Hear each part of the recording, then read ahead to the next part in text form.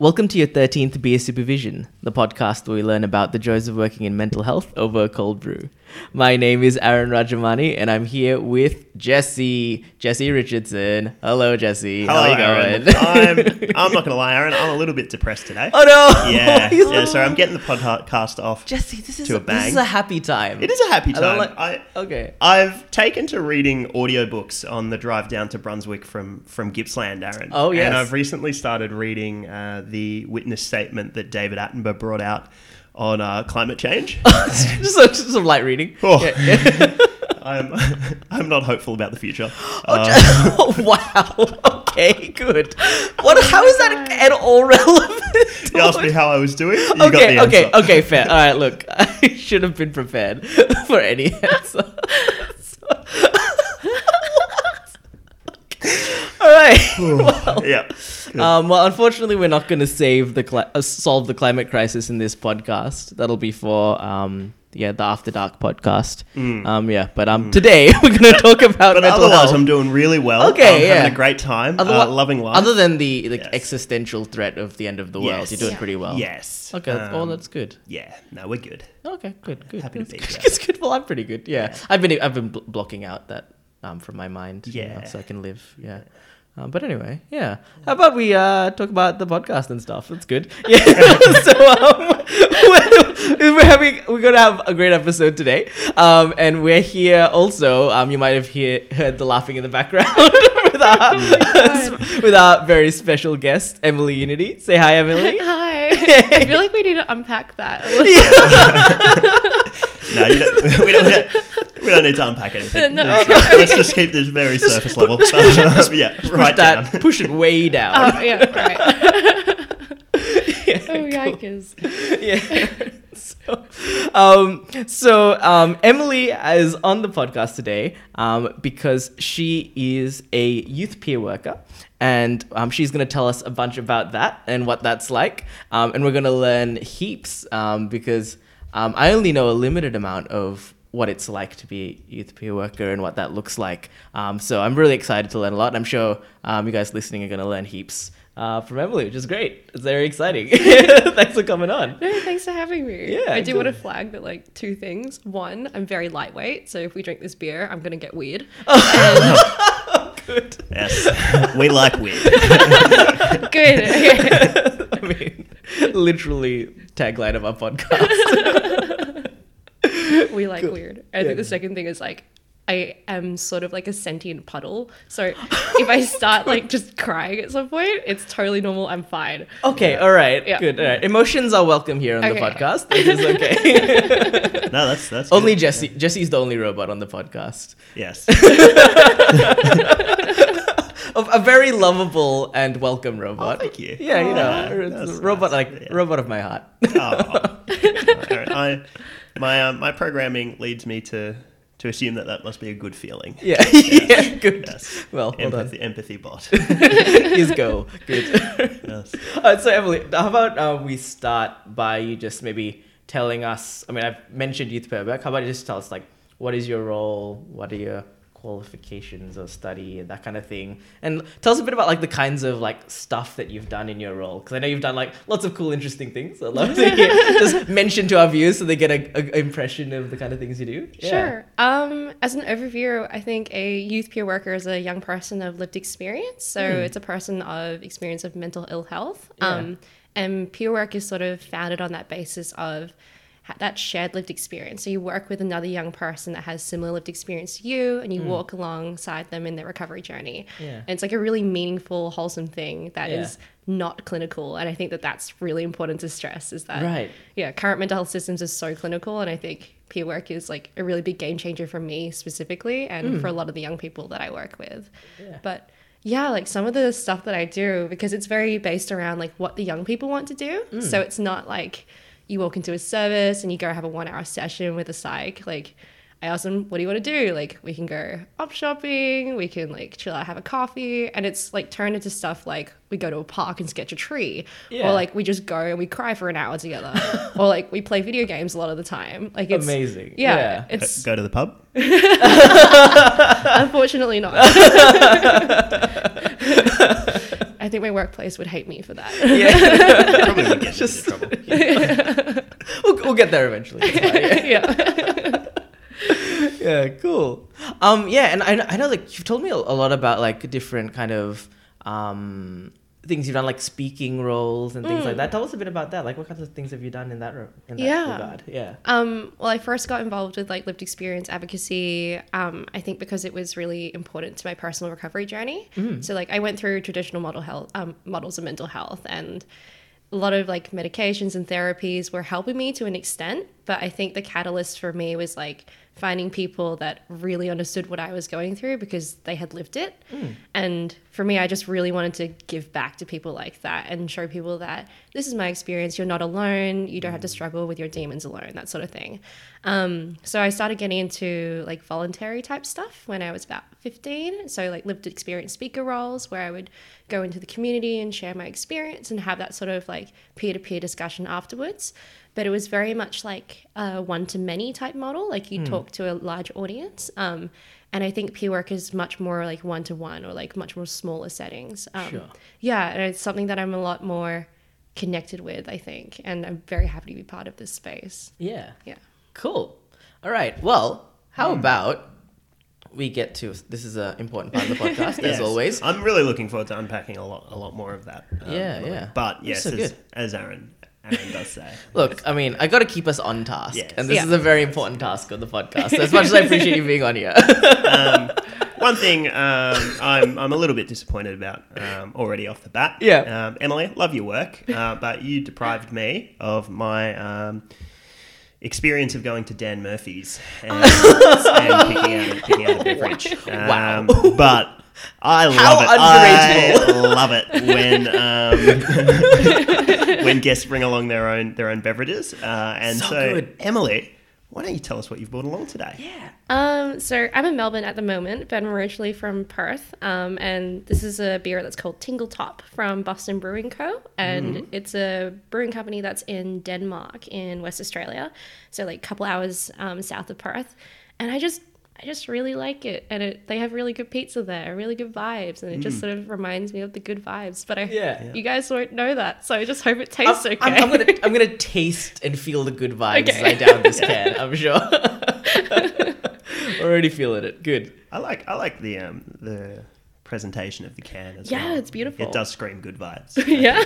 Alcoholic ginger beer is something that I almost never have. So this is also gonna be a good. new experience for me. Well, not new, but yeah, you know, unusual. Okay, Novel. should we crack it? Let's crack it. Let's crack it. Oh, gosh. Oh, it's bubbling. It's bubbling. Oh no. Oh yeah. That would be my That's what ride I over. like. I'm so sorry. Oh yes. Oh no. My hands. Oh wow. They gingery. That would. Hold on, I'm gonna get a dish. You go get it. You go get your tissue. God, I'm so sorry. I'm gonna give some initial thoughts. My initial thought is this could do some damage. do you Because it mean? is very easy to go down. Oh, yeah. Yeah. It's so sweet. Gonna take some of that tissue as well, actually. Crisis averted. Yeah. I'm so delicious, sorry. delicious crisis. Yeah, it doesn't taste alcoholic. at No, all. no, it's yeah. You Look- could fool me. You could give me a drink of this and just say like in a cup. It's like, yeah, no, it's just ginger beer, no alcoholic content in fizzy it at tea. all, Yeah. and yeah, I'd slowly get into a lot of trouble. I love the burn of the ginger go down. So Yeah. good. Cool. All right.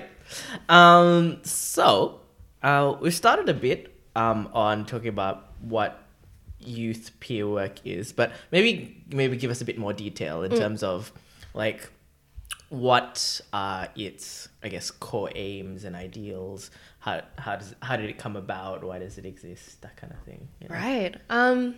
I think one of the main things about it is, especially youth peer work, is it's about diminishing power differences. And I think that that's a huge thing as a young person. When you go and you try to seek help, you're often, in my experience, you talk to a old white man. And like, it's really hard to open up to someone that you don't relate to and is very foreign to you.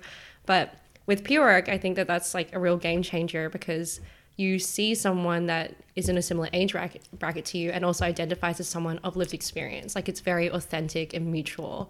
And people often describe peer work as like a reciprocal relationship. Like, the peer worker actually gets a lot out of it as well. And I think that that's very different for like psychologists and psychiatrists, is that it's very much like a one-way relationship. Like, you're treating symptoms, but peer work is not about symptoms at all. It's about just identifying goals together and just doing that regardless of symptoms. Yeah, it's like, yeah, we're like, like every time I think about it, it's like it almost like, it grinds against like the professional kind of training that you get as like a clinician or something like that, where you're trying your best not to let what that person experiencing influence you. Yeah. You're supposed to be like the kind of objective provider of care kind of thing. It's like that, building a relationship, but at the same time being really objective and not crossing any sort of like boundaries into more than just a professional relationship. Yeah. It's a really hard thing to toe the line on. And like I have, so some of my qualifications, which none of my qualifications have actually led me to the role that I'm in, which is kind of frustrating. Yeah, well, what are your what qualifications do you have? So I have a bachelor in computer science, and I also have a bachelor in psychology. Right. So like, I did initially start studying psychology to become a psychologist, but I don't feel like I want to work on like that sort of clinical level and be that not unfeeling, but like, No, I don't feel. I do not feel. He's a robot. Look, what are you gonna do? oh my god. Great. That segued so well together. It's so good. When you mentioned like you had like the undergraduate degree in psychology, I leant right in. I'm like, yes, here it comes. Give it to me. Oh god. Please continue. Sorry. So you think psychology is rubbish because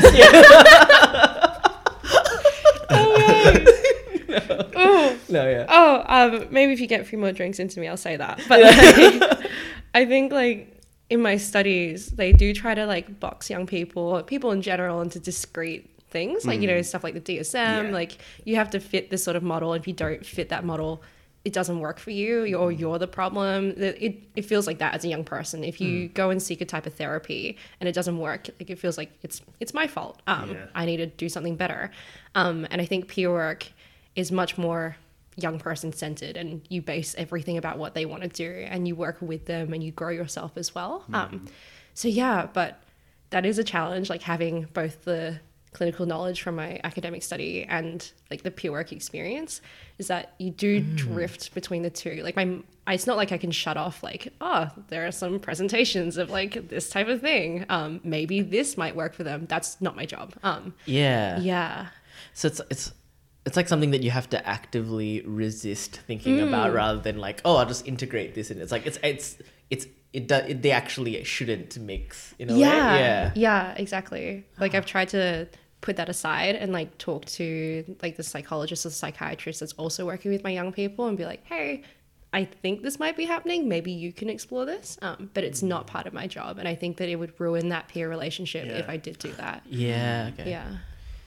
Yeah, no, that's, I was just thinking that, like, I mean, if it was to the point where you were having to rely too much on the clinical side of your previous education, then it would completely ruin the relationship that you formed with this person. And, you know, we know that the relationship you form with someone accounts for so much of that change. It's just nice to have, you know, people out there where that is that's it. Yeah. And there's no sort of like clinical implications. That's actually so interesting, because like we always talk about how, like, you know, like a huge part of the change that you see in a person being able to move from one place to another is the relationship they have with the therapist. But it's like, it's still like not the focus or the primary thing when we're like in terms of our education or like that kind of stuff. It's like the clinical treatment side is like, well, this is the focus, but like, we all know that the relationship is like a huge percentage of what actually makes a big difference. Yeah, you don't have units on rapport building. Yeah. Interesting. What are your thoughts? Yeah. Well, I think It seems like you disagree with what I said. I'd like to know why. I disagree slightly because I think in my training at least, the relationship was something that was drummed up pretty significantly. Sure. And then it's like using that then as a springboard to apply the clinical training. Yeah. And I think with youth particularly, the role of that relationship is even more important because as you mentioned before, Emily, it's breaking down that power imbalance between the therapist and then the young person is, I think, a huge part of clinical practice with children and young people as well. While I think we obviously do place a fair bit of importance on the therapy that we're providing, I think we also do look at all right. that relationship. I'll concede that point for now. Yeah. For now. We'll see. We'll see where the conversation leads us. Empathy bot 1, Aaron 0. Dang it. Cool. So how did you get to so you told us a bit about it, but like what was your like kind of path from like computer science to peer work? I mean, like maybe tell us a bit about like kind of what led you to being like, actually peer work is something that I want to do after studying all this, and why did you choose it and all that kind of stuff. This is gonna be a really weird answer. Okay, sure. No, give it please. So like I'm a person of Asian background, and I have very I don't know, my parents' culture has definitely influenced the way that I think about the world and the way that I wanted to like pursue careers and stuff like that as well. So when I finished school, I was like, I'm going to be an engineer or a lawyer or a doctor. And so I started studying engineering, hated it, took a break. And then I was like, computer science, thinking that would be very different. It wasn't. But then I did software development for a little bit. But all this while, like in the background, I was volunteering with mental health, and that's like a really big part of like my passion and everything. Like computer science, I can do, and I do find very interesting, but it's not. I don't feel like I'm contributing to something. I don't feel like I'm helping people. And then I don't know, just got a bit more into volunteering, and then I made the move from Perth to Melbourne, and the mental health scene here is just a lot more progressive and a lot more constant, I think, and specifically for youth as well. Right. So just started getting more involved in that sort of stuff, and then was like, I'm just gonna stop doing software development and take like 50% of a pay cut and go into psychology. Which was very real, but it was very rewarding. So just started getting involved in that sort of stuff here, and started hearing about like lived experience roles, because initially I thought it was just like a speaker type thing, like you're raising awareness, you're doing advocacy, but I didn't know that it could fit into a clinical model. Like that was very different to me, and I would really want to pursue something like that. So I learned about that through like my various volunteering and my other professional roles, and just sort of fell into it really. Like I didn't have a specific like point where I was like, that's exactly what I want to be. I was just sort of offered it at one point, and I was like, wow, that exists. And then really passionate about it now. What do you like about it? Like what's like exciting to you about doing what you do? It seems just very different. It's definitely the most rewarding thing that I've ever done. Like my friend the other day posed this question to me, if everyone in the world was paid the same thing for the job that they do currently, like what job could you do? Like what job would you choose if you just got the same wage? And I'd probably be still doing this. Like I'm just very, very happy to be here, and like the difference that I feel like I'm making with my young people and they're making with me is just incredible. And I feel like also the advocacy that we're doing in the mental health system more widely as young people and as peer workers is just huge. And I'm so excited to be part of that change. Bloody love that answer. So good. That's amazing. That's a speaker right there. I think when I really love it when I hear people tell stories and give examples such as that where it's like you're in a field that, or you're studying to go into something that could be financially much more rewarding, but you realize this just doesn't line up with maybe what I value, what I want to do. And the thing I find so exciting about it is the quality of work you would be able to do given the passion that you have for what you're currently doing is just increases tenfold. And that's how it's like you do good work. And that's awesome. I love that. I'm gonna have a drink to that. Hey. I'm conscious that like I'm just probably gonna get more and more red as this podcast goes. The Asian flush is real. Well, luckily this is an audio medium, so Okay. it's all good. Yeah. Nobody will ever know. Yeah, I was gonna say something. I forgot. Oh yeah, it was about like, so you talked a bit about doing like advocacy type stuff. What do you mean by like what are like the frontiers of like youth peer work advocacy? What kind of stuff needs to get done, or things you're passionate about doing or have done in terms of advocacy stuff? I sort of like divide my role when I try to explain to other people into 3 bits. So like one bit is like one-on-one work or group work with young people. And then the other 2 parts are different types of advocacy. One is like advocating for the young person. So when you're in a clinical setting, you're working with the rest of their team, you're advocating for their rights, you're speaking for that young person and trying to give them more holistic care. And then the other part of advocacy is like just developing peer work and lived experience work more widely across the sector, because it really, I feel like it's been forgotten historically, but there's heaps of work being done currently in lived experience work. Like recently with the Royal Commission, I don't know whether I should be talking about this. Oh yeah. But like there were 2 like huge recommendations about lived experience, and there was one like lived experience workers all across the sector, like from management to like on the ground workers. And then the second one was like a dedicated non-governmental lived experience agency made like for and with people with lived experience, where it's just like a great networking type thing. We build like professional development, career type stuff, and just a bigger advocacy body. It's so exciting. Yeah. It's awesome. I'm glad you brought that up because I was going to ask about it. Yeah. So, Nice.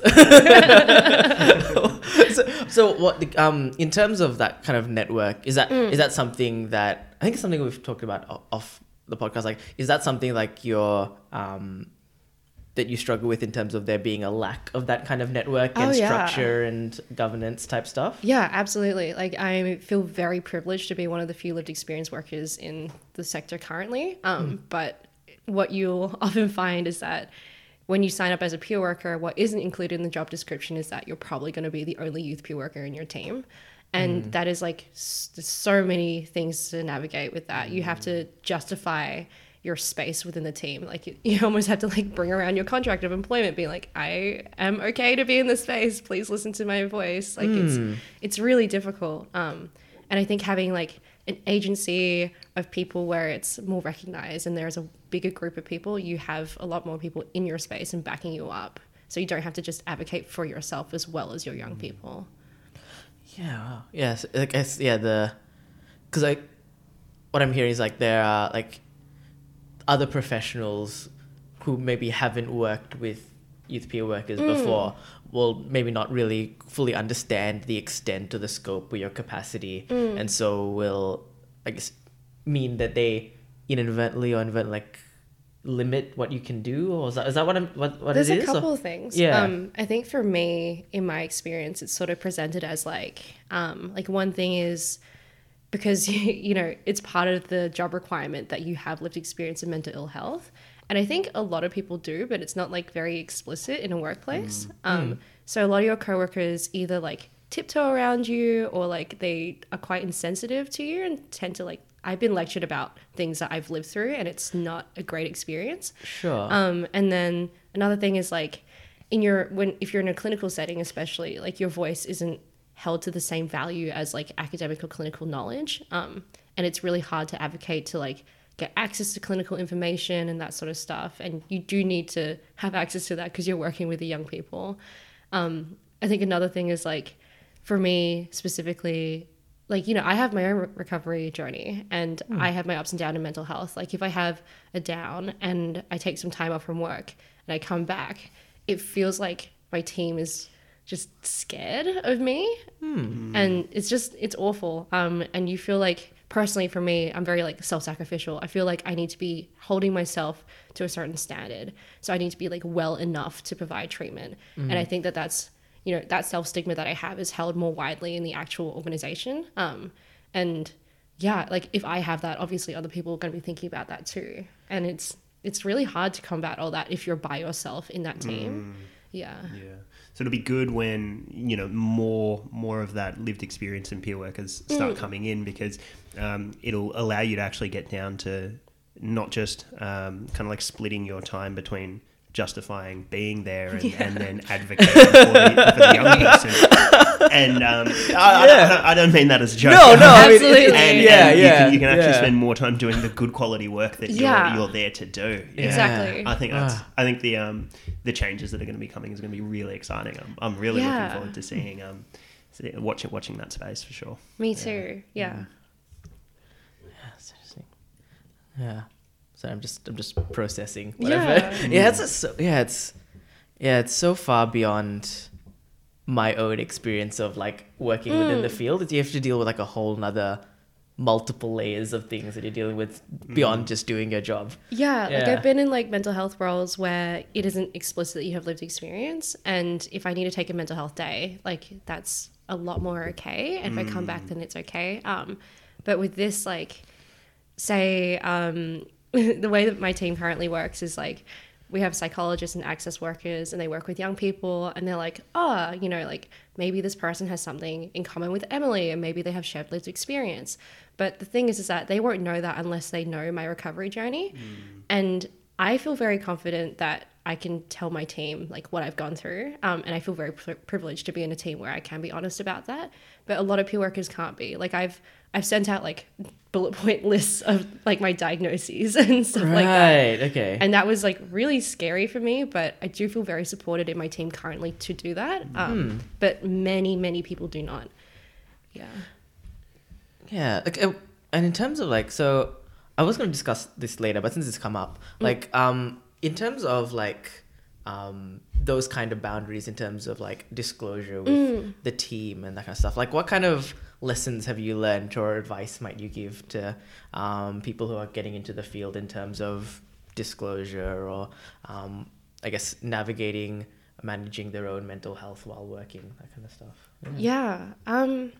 Specifically with disclosure, I'll just start with that one. I think that like you do need to constantly check in with yourself. And I'm very lucky to have like all that lived experience speaker advocacy type stuff training. Is like that mode that I'm in can change at any point. Like something that I might be comfortable talking about 3 minutes ago, I might not be comfortable talking about now.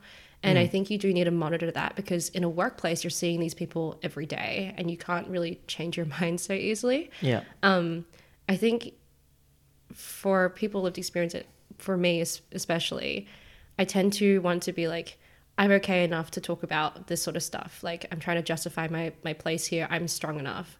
But I think it's about being honest with yourself when you're not comfortable. And if you're not comfortable with a certain workplace and they're expecting too much of you, you're not going to gel well with that. Like you might as well go look somewhere else. Yeah, I think it's honestly like this is a really tough thing to talk about, because there's a lack of training around this sort of thing specifically for youth peer workers as well. Because often if you're a peer worker and you're working in a certain institution, you might have lived experience of that institution, which is great for your young people because you can help them navigate that. But it also means that you're often working with your own clinicians and you're working within a service that triggers a lot of things for you. It's so hard. I think there needs to be more like literacy about what are the best practice guidelines and how peer workers can be supported to find their own boundaries, because it's definitely still something that I'm trying to navigate a lot. Yeah, because it really is like a developing field, really. Like it still seems like things are very much in the air and still new and you're still working it out. What is that like? Like, what is it like being part of like the cutting edge of a new field? Trailblazer. Yeah.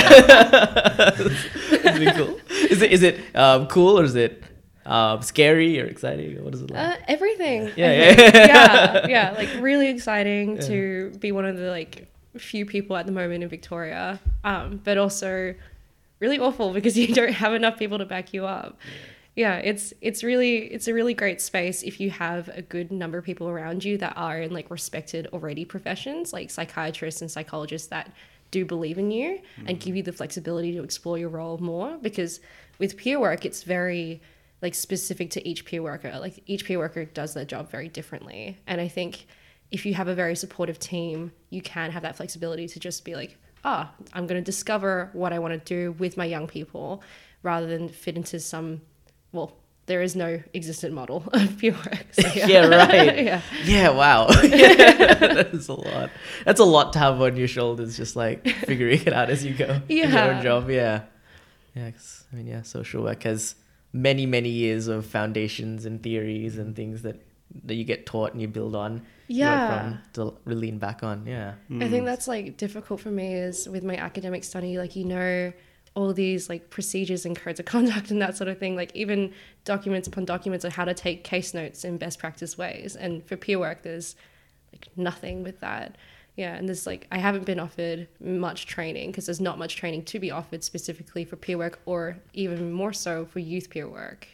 So it's just hard to find like research that actually backs what you do. I can imagine that lack of research and kind of like clearly defined sort of structure within working in would make it quite difficult when things get maybe a bit hard in the workplace. I can imagine just thinking about the way that I kind of respond to difficulties that arise in the workplace, that it would be really hard not to internalize the difficulties of work as being something that is maybe more of a problem with maybe say how you're doing the role rather than anything Systemic else, stuff. than the systemic issues. Yeah, definitely. Yeah. I am a person that just naturally feels a lot more guilty for things that I shouldn't feel guilty about. So yeah, there's definitely stuff like that where I feel like even though it's the system or the structures around me that has let me down, I feel like I'm letting my young people down. Yeah. And I do need to reflect on that a lot more. And I think that's something that I do like very often is try to debrief with the people that I care about and my professional coworkers and like just be like, it's not my fault. Like, and here's the work that we can do and the advocacy that we can do to like change that. But it's definitely easier to do that when you've got a really nicely defined structure and system around you. So that's that's tricky. I've just been like, as you were talking, I was mulling over like the concept of like experience as like a valued, I don't know what's the word, commodity, I don't know what's the word, I don't know, like it's in terms of like professional knowledge and experience, like that, like I know, because we've talked about this before, how like it's hard for people to understand that having experience with mental illness is equivalent or like it is just as important as like clinical knowledge, or if not more so. Like tell me more about that. I don't know how to like word my question, but like I know that's something that you've talked to me about before. But like try to get the get professionals to understand the value of experience. There's like a language term that I really like. So there's experts by profession, and then there's experts by experience, and I really like those sorts of terminologies. Cool. But I think the way that I try to explain to people like the difference between like clinical academic expertise and like experts by experience is like say if you try to imagine a time in your life where you've had like a relationship falling out with someone that you care about, and it could be like a friend or even like a breakup, but try to imagine that it's like actually happening to you. And there's like mountains of books about social psychology and attachment styles, but none of those books will know your situation and the intricacies of your relationship better than you, because you've lived through it and you know your feelings better than anyone else. And I think that that's something that is applied to the mental health context. So that's sort of lived experience. That's the way that I try to explain it to people that aren't very familiar with mental health. Yeah. Okay. Yeah. And so like, I guess what would you like to see, I suppose, in terms of how experience is valued in the, I guess, professional context or like the mental health system context? So whilst I'm talking about like the value of lived experience, I also think that there's a lot of value in clinical and research. So I think it's about partnering together and keeping both those things quite constant, because I think people with lived experience can make services so much more relevant because they're living through it right now. Whereas research is often, you're looking back into the past, you're looking at things that aren't as relevant, and specifically in that local circumstance as well for local services. So I think it is about partnering people, so experts by profession, experts of experience together and holding equal weight. But yeah, at the moment it's very undefined. I think often people lived experience are held quite tokenistically in a lot of circumstances. Yeah. And I think it's the same sort of thing that goes for like stuff like youth participation and consumer participation more widely, is that you're often consulted but not like part of the design process. Yeah. Okay. Yeah. Yeah. It's really Right. kind of like weaving it into the very fabric of the system, Exactly. rather than, as you mentioned, kind of being like a token. Yeah. Yeah. It's definitely something that I've noticed in the past in terms of like service user involvement. It's like the system has already essentially been created. What are your thoughts about it? What can we tweak? Yeah. You know? Yeah. Definitely about that. Yeah. It's very much like, we forgot to involve people with lived experience. Let's do it now at the end and get their 2 cents. We're not going to change anything. You know? Oh, so depressing. How are we going with the beers? With the ginger beer. How are you feeling so far? I really like this. I'm Emily. really glad. Yeah, thank Yay. you. Yeah. Oh, I mean, that's all I'll say about it now. Okay, yeah. So I don't want This to is spoil not the review section of the podcast. Yeah, people get mad if we spoiled the review section before the review. Yeah. We'd have rights. Yeah. Yeah. We would get cancelled. Oh no. Yeah. Honestly, for the best. But yeah. Probably. Oh my god. I totally forgot to talk about, like, you asked me about boundaries, and I think I've spoken about like boundaries with my clinical co-workers, but not so much about my boundaries with my young people. Oh yeah, sure, Sorry, yeah. yeah. That'd be great. Actually, can't cover that now Oh, because you sorry. forgot Oh, about right, it. okay. Yeah. I'm just that gonna was drink like the rest for of this. earlier in the podcast. Sorry. Yeah. We have strict rules. Yeah. And we need to follow them. It seems like we don't know what we're doing, but actually, this is very highly structured. Sorry. Stick to the script. Shit. Oh no. Abort. No, I would love to hear more about that. Yeah. Yes. Yeah, I think that that's something that I seriously, like, I struggle with at the moment, and I'm constantly trying to navigate, because I've had, I'm so focused on trying to diminish that power dynamic that I'm trying to make like a really mutual space where they feel like they can really talk to me about anything. I share myself with them as well. But I've had probably like 40% of my young people be like, so what do you do for a job? And I'm like, this is my job. I'm doing my job right now. And it's hard for them to sort of conceptualize that I'm getting paid to support them and that this is like a professional relationship, because I do try to make it as mutual as possible. But I think for me, like, some of my young people, because it is so like low barrier, they do ask for things and I have trouble saying no sometimes, just me as a person. And I think that that's something that I definitely have been navigating a lot more around. So like stuff like you asked me earlier if we go to the pub, I've definitely been asked that several times. And I'm like, oh, sorry, no, I can't do that. I would get lynched, but like... This is pretty extreme. It's high stakes. But yeah, I think it's like what you can and you can't talk about, whether how much of yourself you want to give away to them, because like it's very individual to each peer worker as well. Like I know some peer workers that connect with their young people on their personal Facebook accounts and stuff like that, whereas for me, like I do try to make different accounts that I connect to my young people on. I do try to keep myself quite separate because I'm a very empathetic person. I find it hard to shut off from work and hard to stop thinking about my young people. Yeah, so it's just lots of trying to find those different barriers and boundaries with each young person, because it is very individualistic. Because I think for like in like training for psychology, I remember this training that I went to where this guy was like, oh, no physical contact. If a young person tries to give you a hug, here's how you can dodge it. And I remember we had like 15-minute training on how to dodge a hug. It was Amazing. Stop. No. Just run out of the room.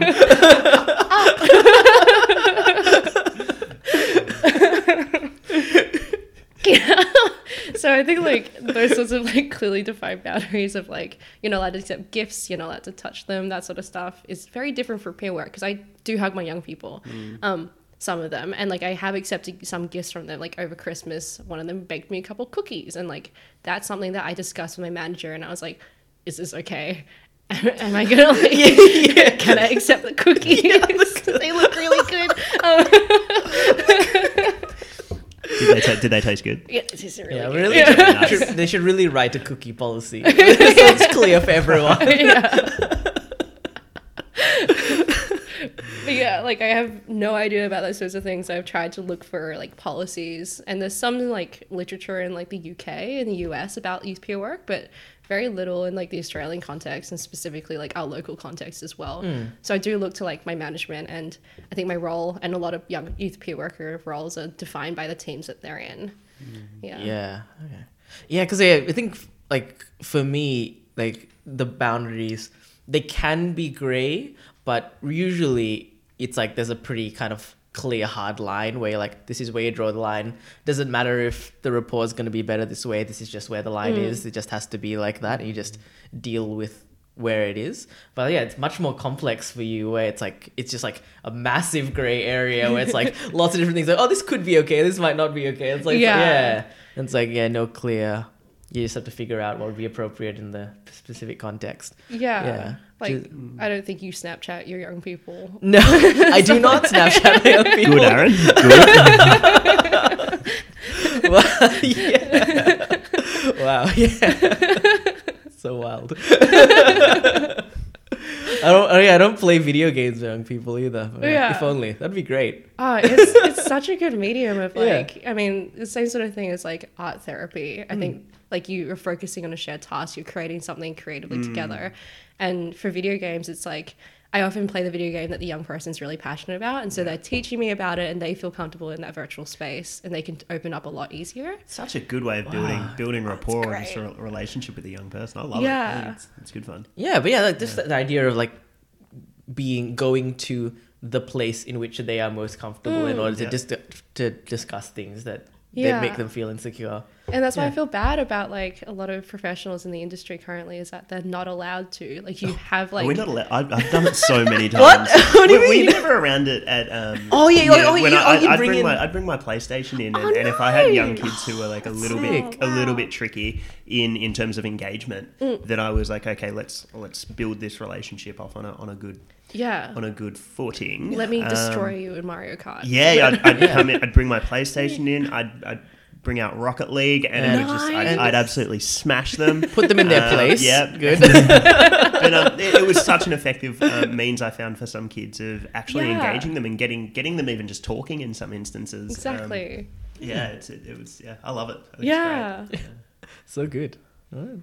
New is there research into the therapeutic effect of video games? Because there definitely should be. Yes. Yeah. Oh, It's heaps. It's great. it's good. Yeah. Oh, good. Oh, excellent. Yeah. Good to know. No, definitely. I just love you get a 6-year-old into your room and you just play Grand Theft Auto 5.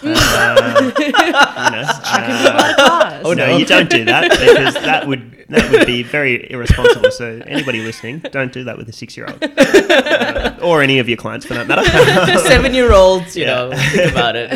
Yeah. Although I was very shocked when I started the work that I'm currently doing to find that there are plenty of 6-year-olds out there playing Grand Theft Auto 5. Oh no, That is naughty. don't do it. Any 6-year-olds listening right now? No. Wow, Aaron, you just like attacked 50% of our viewership. Oh no. Don't tell your mom. No. Oh no. Okay. Focus, Aaron. So, how about we now talk about in terms of like advice that you would give to people thinking about getting to the field or pretty new to the field. Like what are some, I guess, good reasons for wanting to get into it? And then, like what kind of things should they expect when they get into it? Yeah. Sure. Good reasons? Yeah. I think connecting with someone over lived experience is just invaluable. Like if it's crazy, like connecting with some of my young people and like hearing the stuff that they've been through. And then you being like, yeah, me too. And then you can share a bit about themselves. And there've been so many times where my young people have been like, you're the first person that actually wants to talk about this. Like they acknowledge that other young people might have been going through something like that, but they won't be honest about it. And they get like really emotional about it. And then I turn into a puddle and it's like, it's so lovely and healing. And it's so nice to like sit with someone and be like, yeah, it's pretty shit, and it's okay to feel shit. Yeah. It's very different because I think we're also expected to be like, you go to the therapy session, and then if you don't like get better afterwards, then that's it. But peer work is like, it's okay to feel however you're feeling, and we can walk together along that and explore that together. So anyone that's looking to get into peer work, I think it's a really exciting space, and it's so rewarding for everyone involved. But yeah, there are quite a few barriers currently, I think, just because it's a very new field, and there needs to be a lot of like culture change within the system and organizations about accepting people lived experience in the workplace. I think that's probably the biggest thing for me, is that there's a lack of like understanding, so lots of stigma, and there's also a lack of structures that can support you in the field that you're going into. So just be aware of that, and like don't be afraid to like reach out to other peer workers that are working in like different spaces or other lived experience workers, because there are people out there, but you're often quite alone. Yeah. Okay. Yeah. Yeah. So there's a lot to gain, but go in with your eyes open. There's lots you need to consider and prepare yourself for. Definitely. Yeah. Okay. Cool. That makes sense. And how would someone get into peer work? Like, let's say they no idea, just heard this and like, oh, okay, yeah, maybe peer work is a thing. Like, what should you do to prepare yourself or train yourself for whatever you need to do, and what's the kind of like a career path maybe, or like something like that? Yeah. I remember because before this you were like, what's the career path? And I was like, there's a path. So I was thinking about it, and I was like, oh, I'm gonna go look up the actual position description that I applied for and see what's in there. And I think for a youth peer worker, you need to be within a certain age bracket, and you need to identify as someone with lived experience and be able to advocate for people lived experience and share your experience in like a safe and productive way. And that is basically it. Okay. Like, you can have, just having your lived experience is enough, and I think that that's really powerful in itself, and something that the industry should value a lot more. Right. Okay. But you can bolster it with stuff like, having some qualifications within peer work or counseling, or just like active listening or lived experience advocacy. Those are great things to just put alongside it. But most peer worker jobs don't require you to have any of that. Like, it's just, you're an expert of your own experience, and you're going to use that lived experience to help other people. And it's so powerful and amazing. But yeah, I don't know. You need to be aware of like the fact that there is not really a pathway afterwards currently. Okay. Hopefully in the future there will be. But at the moment it's maybe like youth peer worker, and then like senior youth peer worker, where you supervise other peer workers. Okay. But that's about it. Like, there's not really another place to go from that. Yeah. Yeah, because just like general peer work and youth peer work are fairly distinct in the way they operate as well. Is that right? Yeah. Adult peer work and youth peer work are very separate. And I think there's a lot of like, especially in hospitals, there's a lot of adult peer work, but youth peer work is comparatively like a really underdeveloped field. And there's lots of inconsistencies about like even like the age range and like age flexibility and like access to clinical information and like threshold of wellness and stuff like that. Like lots of different changing like things that you need to meet in order to receive that job. Yeah, right. Okay. And what, okay, so I guess this is the final question, is like what motivates you to, I guess, move through all those different intricacies and difficulties in order to get to the stuff that you want to do? Like, what kind of motivates you to get through all that? Because it's not a simple kind of path you've chosen to go down. So why did you choose it? Why do you do it? Continue to do it? Why should other people? How would you, I guess, speak to other people considering it? Is this something worth figuring out? Yeah. Like, there's a lot of politics I've had to navigate, and a lot of like project proposals I've had to write for like things that I think we should have basic access to as peer workers. But I think you just do it for the young people that you're working with. Like, I think about the amount of help that I could potentially provide, and I want to be an option to those young people. If they want to choose peer work, if it's good for them, then I want to be there for them. And that's basically it. Like, that's what motivates me, is the young people. Yeah. Amazing. So good. I'm feeling inspired right now. Yeah. I'm ready for Monday. I'm really excited to see this area really develop over the coming years. because just listening to you talk about it now, Emily, I think has been really quite fantastic. Thank you. And I can't wait to work with peer workers and people of lived experience moving forward, and to really utilize them, as you mentioned, of experts of experience. I mean, I just think about coupling that with like clinical expertise, like the things that we could do. Oh, I just get excited, Aaron. I really do. So good, man. Experts. That's the title of the podcast right there. So good. Cool. All right. Well, how about we get to... You can't see this, listeners, but I'm holding up the can of beer aloft. Nursing a beer. Yay, review. I'm going to have one final sip, I think, to collect my thoughts.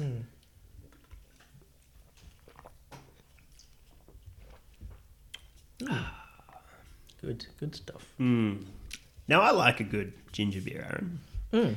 And I think this is pretty good ginger beer. As I mentioned before, could be a bit dangerous, though. Because it does not at all taste alcoholic. It really doesn't. Yeah. It's actually so surprising. Yeah. And I guess, look, depending on what sort of day you get me on, that either grossly inflates the rating I give it, or deflates it. No. Obviously, it wouldn't inflate it because we only practice responsible drinking of alcohol here at Beer Supervision, Aaron. What does beer tasting like alcohol have to do with responsible drinking? Because if it's sorry, destroy your if segue. it's grossly overinflated, that would suggest that I'm happy to drink many of them. Many beers. Yes, and that would be irresponsible. And that would be irresponsible. Yeah, we don't endorse that. Yeah, No, we to the don't. 6-year-olds, don't do that. Please. All those underage listeners out there. And responsibly drink, please. But I was saying before this podcast episode to Emily that I just like ginger. So you picked a good one for me. And I'm going to give this a nice 4.5 out of 5. Ooh, That's high. how much I like ginger. Whoa, Yeah, I would happily dang. drink this again and again I'm very happy. and again Yeah. and again, but on separate sort of like sittings, not all in like one Responsible, sitting. yeah. Again, really got to drill in the responsible like side of Oh, this is things, too yeah. much for me. I can't handle it anymore. Okay. Cool. Yes, I thoroughly enjoyed it. It was good. Definitely drink again. I don't know. It's hard for me to rate it based on the other beers we've drunk because it's just so different. Yeah. I mean, look, I'll give it I think a 4 is a good amount. Yeah, because nice. I enjoyed it thoroughly. Would definitely drink again. Yeah. Yeah, good.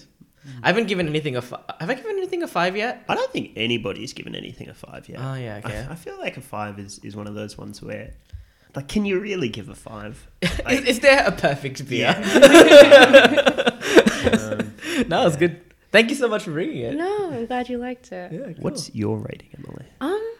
It is as good as I remember, which is really good. But it makes me miss home quite a bit. Oh no. Yeah, I would say probably about 4.5 out of 5, purely because I want to save that 5 for something. Yeah. I don't know what that is. Yeah. Yeah, it's just, somebody out there will make the beer that That's it. I think we'll, makes we'll this have to, podcast good quality. we'll have to get someone on That'll who be- has experience in both mental health and brewing beers, who just brews like the most amazing of beers, and then we can just be like, it's a 5. You'll never have it because it's a home brew. We don't have to worry about anybody drinking it and being like, hang on a minute, this beer's terrible. Yeah. So if you want a 5-star rating from Beer Supervision, please brew your own beer and come onto our podcast. Yes. Very much appreciated. Thank you. All right. Well, thank you so much for being on the podcast, Emily. Thanks Really for having appreciate it. me. It's been great. Yeah, and you'll see you will listen to me and both Jet C in 2 more weeks. With a Yes. brand new guest. Very exciting. Yes, Cool. yes, we will. It's going to be good fun. Yeah. Yeah. Yeah, it's good. Should we talk about it? No, just leave it a Nah, secret. let's just leave it a secret. Deep I dark think. secret. Yeah, deep and dark. Oh no. Yes. But pretty good, it's not bad. Save it for talking about the death of the world. Oh yeah. The podcast on climate change. That'll be a good one. Yeah, we'll start that soon. No, that's outside Okay, my whatever. scope. I don't care. Don't crush my dreams. It's fine. All right. See you, everyone. Bye. Bye. Thanks for listening to Beer Supervision, the podcast where we talk about the joys of working in mental health over a cold brew. We record every 2 weeks, often with guests from the mental health field. If you could leave us a rating on iTunes, that would really help us out, or share it with someone who might find it helpful. If you'd like to contact us with feedback or questions, or even just to say hi, definitely do at beersupervisionpodcast@gmail.com. And you can find Beer Supervision on Facebook and Twitter. Our opinions are our own, the beers we drink are chosen just by us, and we don't receive any sponsorships. We'll see you next time.